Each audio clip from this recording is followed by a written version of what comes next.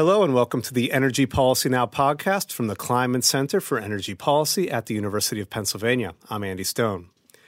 In early April, the CEO of U.S. coal company Cloud Peak Energy wrote a letter to President Trump urging him to support the development of clean coal technologies that would lower emissions from the burning of coal. The letter included an appeal to remain a party to the Paris Climate Accord, though with more modest climate protection goals. The letter came as some in the coal industry have framed support for clean coal and a continuing role for the U.S. under the Paris Agreement as a way for the president to deliver on his promise to revive the coal industry.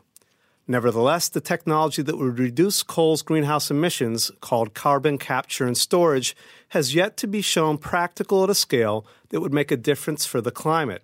Here to explore clean coal and the political and economic debates that surround it is today's guest, Kleinman Center Senior Fellow John Quigley. John, welcome to the podcast. Great to be back. Thanks.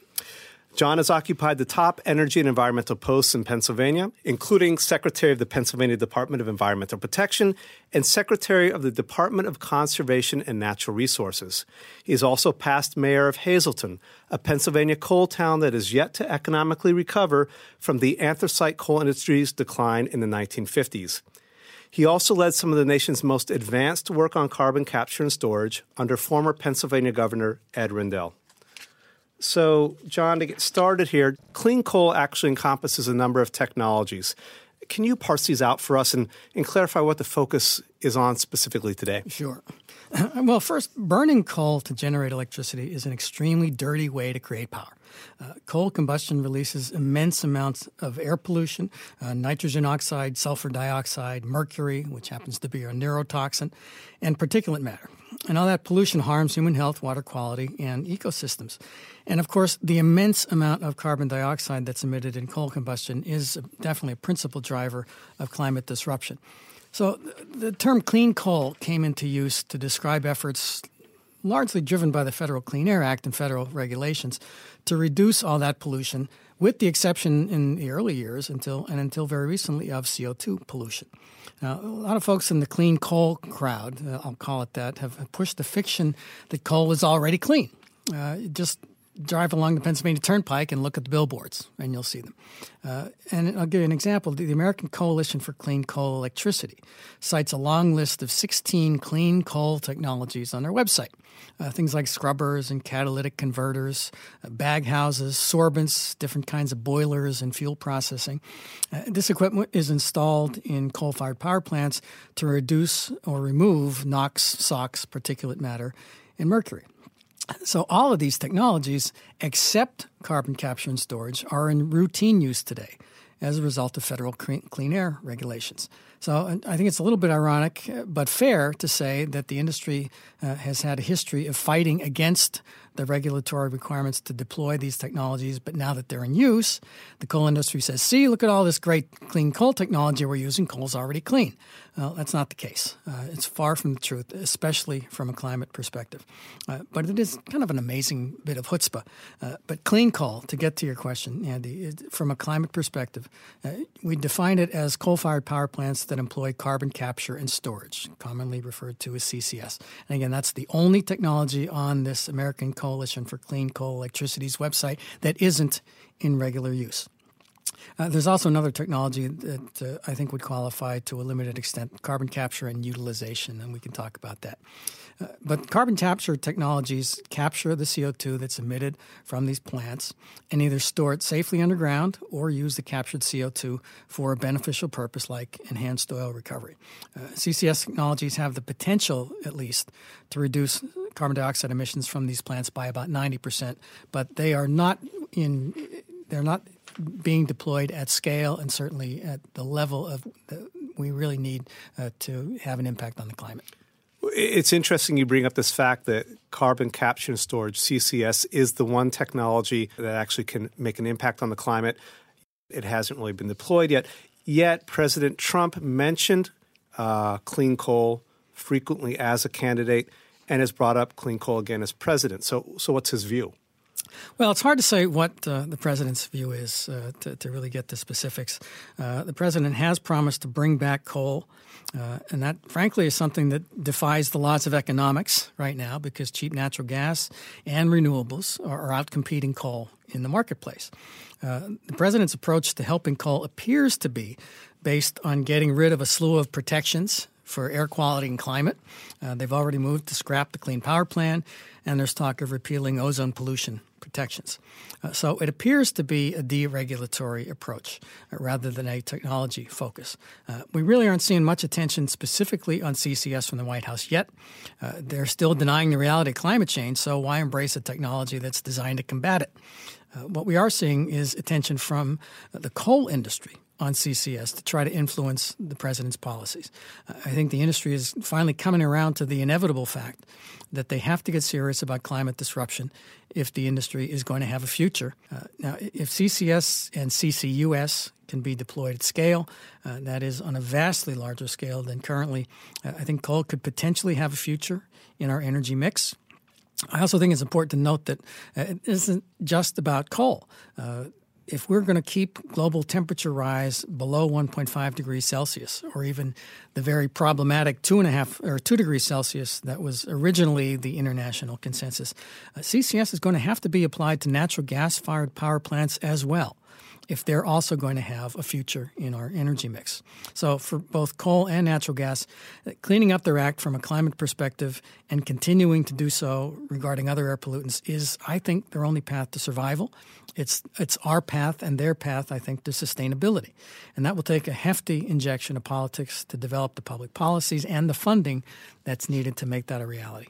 So CCS isn't just about the coal industry, it's about any fossil industry, any industry that has carbon emissions as a result of its operations. Exactly. When you look at the Paris Accord and all of the commentary and analysis that has come out of that, it is very clear that the original international consensus of 2 degrees Celsius global average temperature rise is not safe.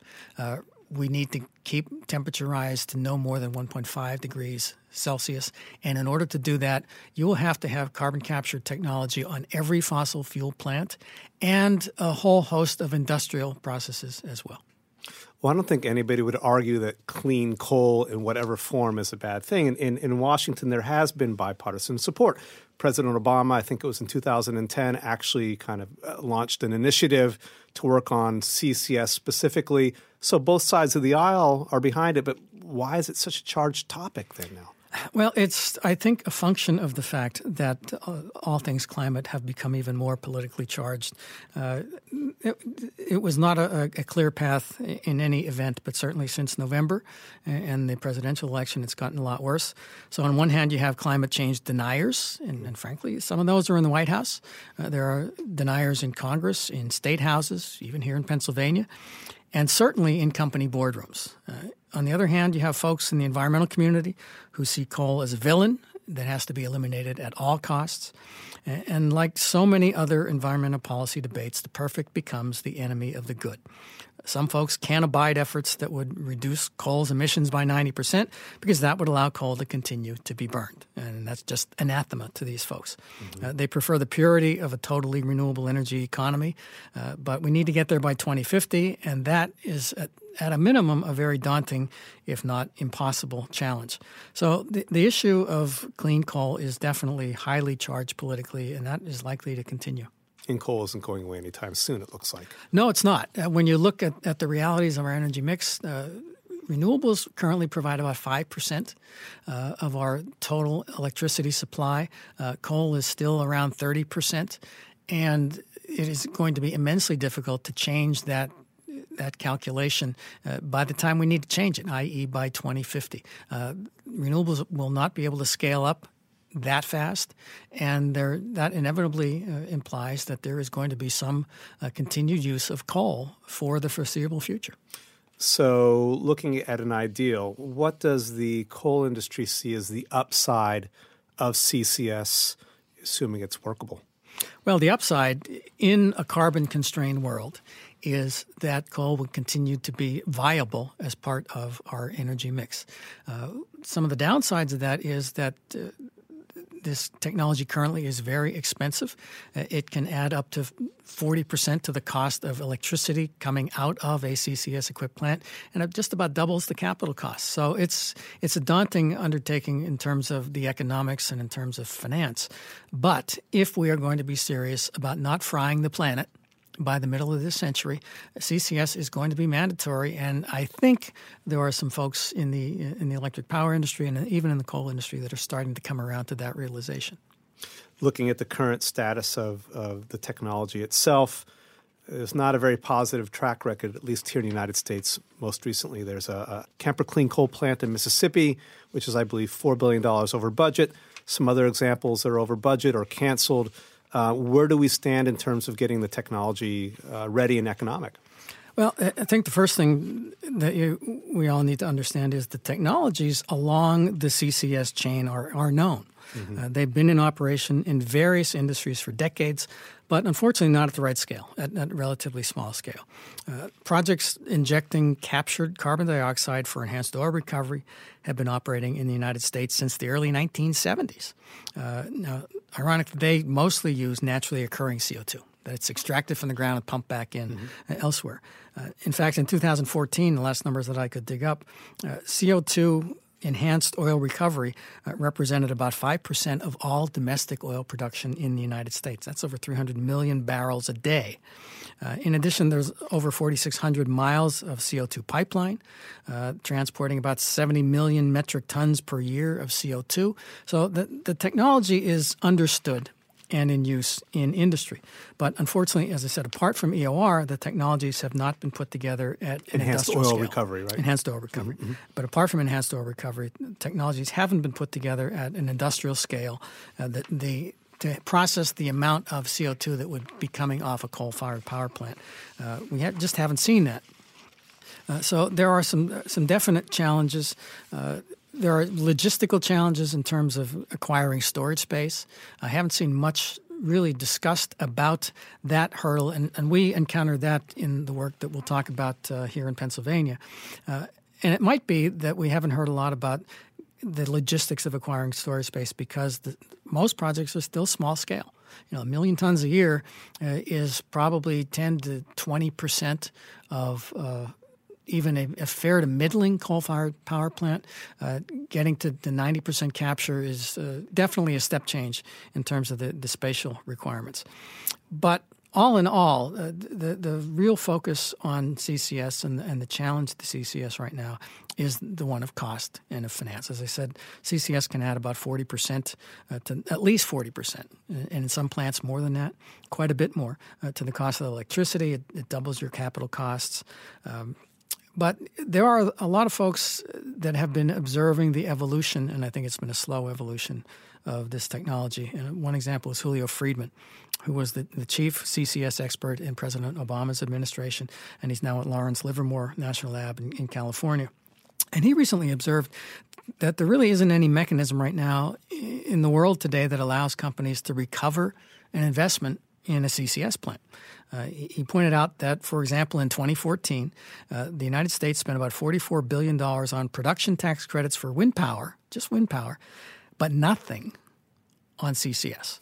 And over the last decade, the world has spent about $2 trillion backing renewable energy projects, but only about $20 billion Surprising, on CCS. Given all the talk. Exactly. It's been more talk than action. So the challenges that I think we face right now are commercial. They're certainly not technical. We need continued technological advance to drive down the costs of the technology, but we also need the market mechanisms to support the investments at the level that they're required in CCS plants, and that is going to require government support for both research and deployment, but also for funding support and the policy supports, critically, the policy supports that are going to be needed to make investments in CCS plants viable. I just wanted to take a step back for just a moment. You mentioned infrastructure challenges, and I wanted to ask you something in regards to you need to have a place to store this carbon that's been captured.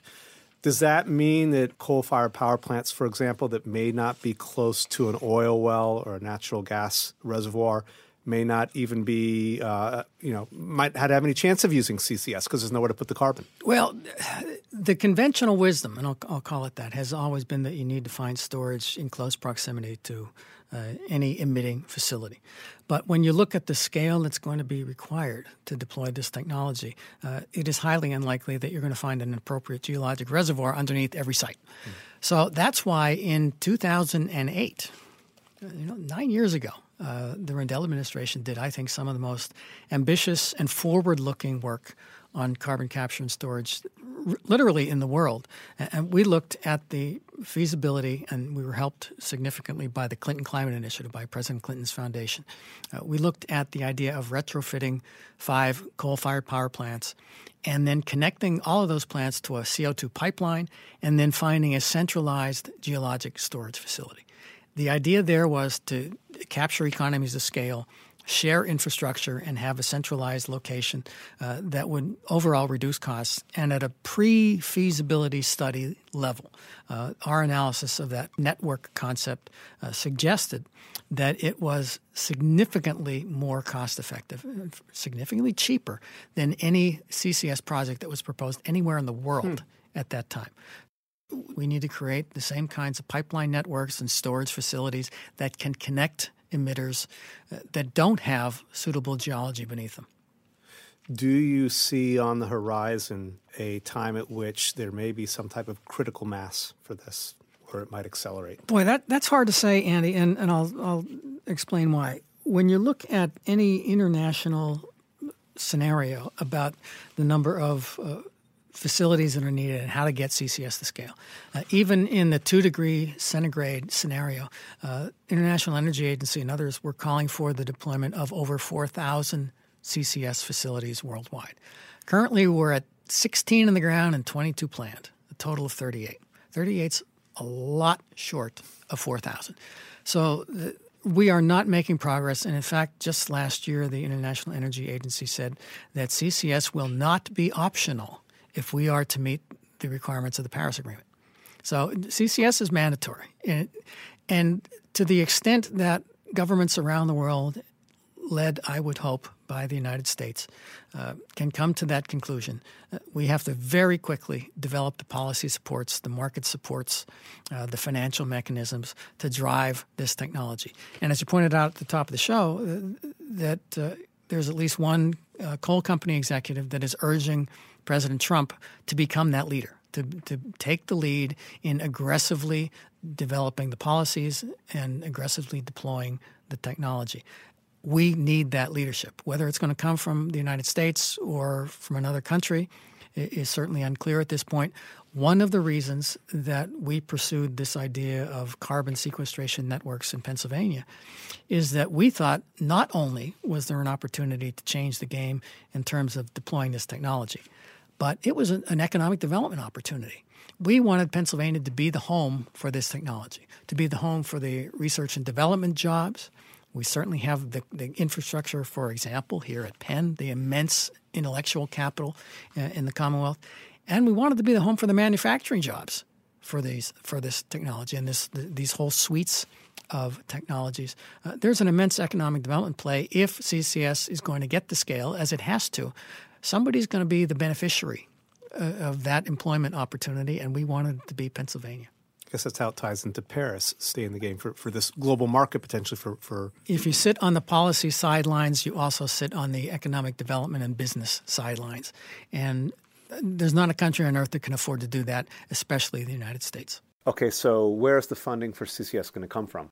I make 3 points.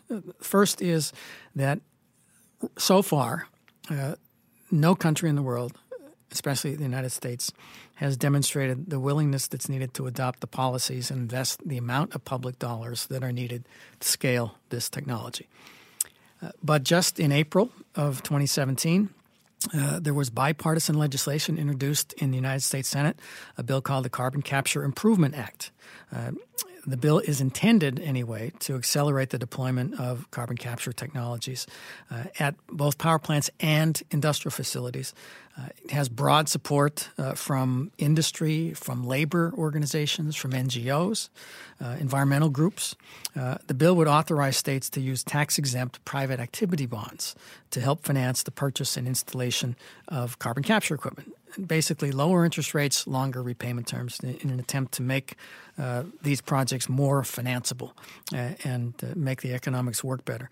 These kinds of private tax-free activity bonds are commonly used in a number of other infrastructure applications like airports, water and sewer projects, and now there is an effort to allow them to be used for CCS projects.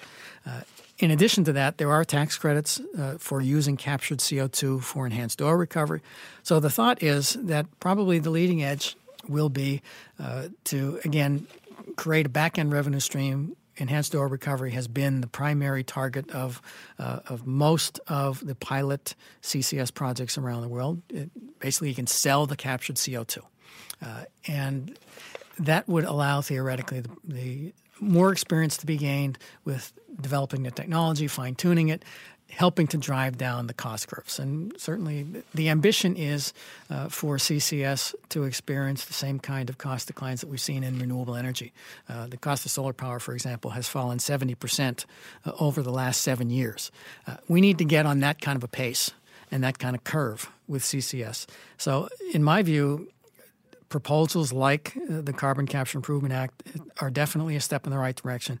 We need to have a focused conversation in this country about not only our climate future, but frankly, the industrial future of this country. There's an opportunity here as well as a challenge, and smart public policy will embrace both.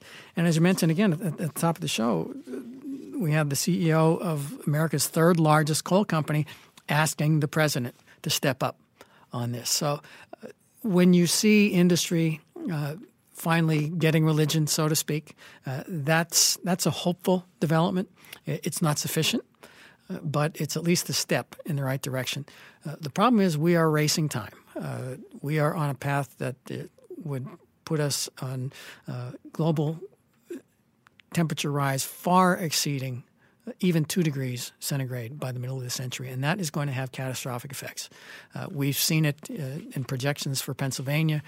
Pennsylvania's climate is marching slowly southward like Sherman's army to the sea.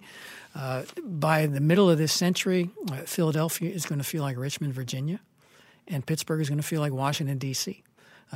Profound changes in ecosystems, weather patterns, profound impacts on key Pennsylvania industries like agriculture, the hardwood products industry, the outdoor recreation industry, as well as public health. We're seeing more tropical diseases in this country, the latest threat being Zika. These mosquitoes shouldn't be able to thrive in the Pennsylvania that I grew up in, but they can thrive now. At least there is a potential for that. So there is a Pandora's box that we have opened. We have to figure out a way to get closed, and CCS must be a part of that solution. And we need to get about that work as quickly as possible. A related question on the economics of the coal industry and CCS. If this becomes viable, in competitive electricity markets, won't coal-fired generation be so expensive it goes away anyways?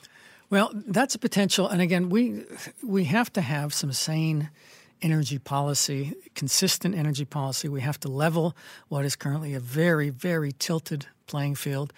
When you look at the billions of dollars of public subsidy for fossil fuels right now, one prime example being the public health costs that are externalized.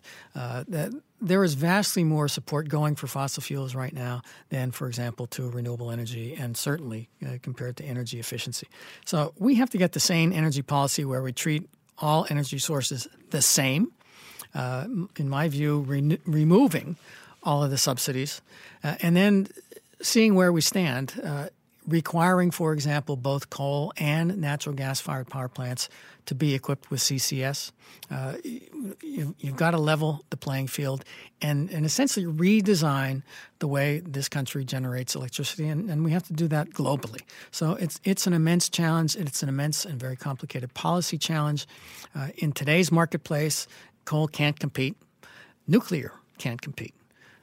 But the danger there, from a climate standpoint, is nuclear for Pennsylvania represents about 95% of our carbon-free electrons. So if nuclear plants go away, and that is the most expensive power, then Pennsylvania's carbon emissions will rise. And we're already the number 2 or 3 state for carbon emissions. We emit about 1% of the planet's global warming emissions. So there's a lot riding on the decisions that we make and how we redesign our way of making electricity, our way of fueling our economy. And we need to make some decisions and get on a different path very quickly. So clean coal, as it's being presented, is not just about CCS, but it's about a whole basket of technologies that we spoke about. Right. Do you think you're going to see a concerted effort from the coal industry beyond this cloud peak that we've spoken about, pushing for CCS? That's difficult to say. When you look at what has been going on so far, and for example, the number of coal industry executives. There's been a confounding of what clean coal is here, right? Absolutely. A conflating and frankly, a very cynical attempt to portray coal as something that isn't. Right now, coal is burned cleaner than it used to be, thanks to federal regulation. But who showed up at the swearing-in of the new EPA Administrator, Scott Pruitt, a whole bunch of coal industry executives? And most of the talk has been about rolling back air quality protections, rolling back the Obama ozone standard, eliminating the Clean Power Plan. So the talk, at least from most in the industry, Cloud Peak being a notable exception, and even they're not exactly where they need to be. The talk has been about deregulating, removing protections for the environment and public health. That's not going to solve the climate problem. It's going to make it vastly worse. So we need to all get on the same page and have an acceptance of the fact that there is a climate challenge that is existential, and public policy is going to need to support that. There is no evidence right now, outside of a few notable exceptions, like this letter from Cloud Peak, that the coal industry is ready to come to that realization. Final question. Without U.S. leadership on clean coal, CCS, you mentioned a few minutes ago that the rest of the world has not really done a whole lot of work on this yet. Without U.S. leadership, does the global effort never materialize, or do you see somebody else taking the lead, particularly in China, where they've got a lot of coal plants coming on, air quality problems? What do you see? Well, in China and India right now, probably 1 million people a year die because of air pollution. And those governments have absolutely realized that they have got to do something to reduce air pollution in their countries. And there are some plants, some coal-fired power plants in China that have been mothballed or plans canceled. I think the likelihood is that let's put it this way, the only hope is that if there is any sanity in any government in the world, somebody's going to step up. Right now, the odds are that it will be the United States. Those odds are pretty long.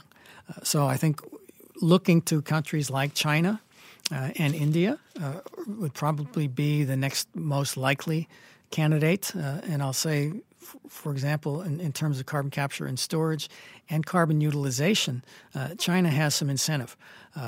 One of the reasons that China has been unable to develop its shale gas resources has been that they are located in arid regions of the country. And there are utilization technologies like CO2 fracking that can replace water and store carbon at the same time, and effectively lowering natural gas's carbon footprint. So there are some exciting possibilities, some exciting technologies that are in the development stage and in the early days of marketing. There's actually a company called GasFrac in Pennsylvania that is trying to market CO2 fracking. Those kinds of efforts for carbon utilization need support. There are efforts like there is an X Prize for carbon utilization. There's a $20 million prize that will be awarded in 2020 for a project that will either offtake from a coal or a gas plant and then use the captured carbon for a variety of uses like pharmaceutical manufacture cement and concrete manufacture, low carbon fuels. There are a variety of applications that are being developed to utilize captured carbon. We've got to let 1,000 flowers bloom. And we need to go quicker on every front. So on the utilization side, nurturing these technologies. On the technology side, driving down the cost of capture technology. On the policy development side, developing the supports that are needed to make all this happen much more quickly. So the question becomes, who is going to be the beneficiary of that from an economic standpoint? Do we want in this country China to be the home for carbon capture and utilization technologies? They've already kicked our butts when it comes to solar power. We've lost a lot of jobs as a result in this country. So folks have to come around to the realization that protecting the environment and protecting the planet also can have an economic development upside. And do we want those jobs located in China? Or do we want them in the United States? I think our path is clear. We've been talking with John Quigley, former Secretary of the Pennsylvania Department of Environmental Protection and a Senior Fellow at the Kleinman Center for Energy Policy. John, thanks for talking. Thank you. And thanks to our listeners for joining us. At this point, I'd like to ask for your help in getting the word out about Energy Policy Now. If you enjoyed this episode, please give us a positive review and a 5-star rating on iTunes. And if you have any comments or suggestions regarding this podcast, please write and let us know. Our email address is kleinmanenergy@upenn.edu. Have a great day.